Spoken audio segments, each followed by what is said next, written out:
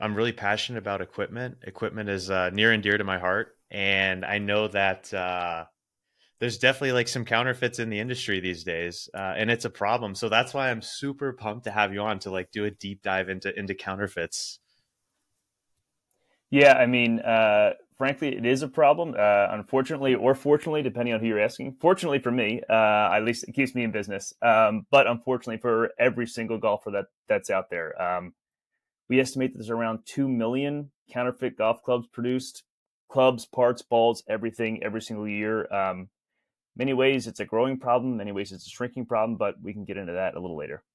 For sure. Okay, so kind of getting into your professional group, can you give us a background about the U.S. Golf Manufacturing Anti-Counterfeiting Working Group, and also, is there an acronym for that? Yeah, we call ourselves the golf group. I Okay, wish the golf we group. could shorten it. Attorneys get in the way as they always do.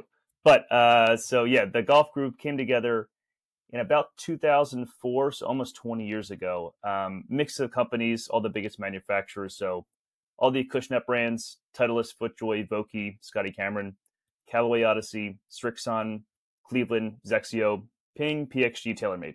All came Mhm. together because they were all fighting individually the issue with counterfeits. And they realized, hey, we'd be a lot stronger if we got together to kind of battle this ourselves as a group. So they got together, and I'm essentially just the spokesperson representing the group. So that means everything from managing our social, managing our website, dealing with golfers coming to us with questions. Hey, is this real? Is this not real?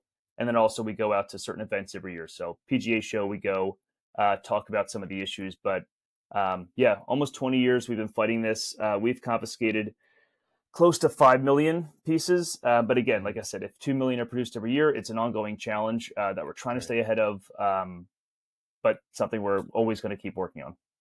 So I heard that that's basically like if you were to take all the clubs you guys have ever, sort of confiscated and line it up, it's basically from, just to give people an idea, like Pebble Beach to Bethpage and back, which is like pretty alarming. It's pretty amazing.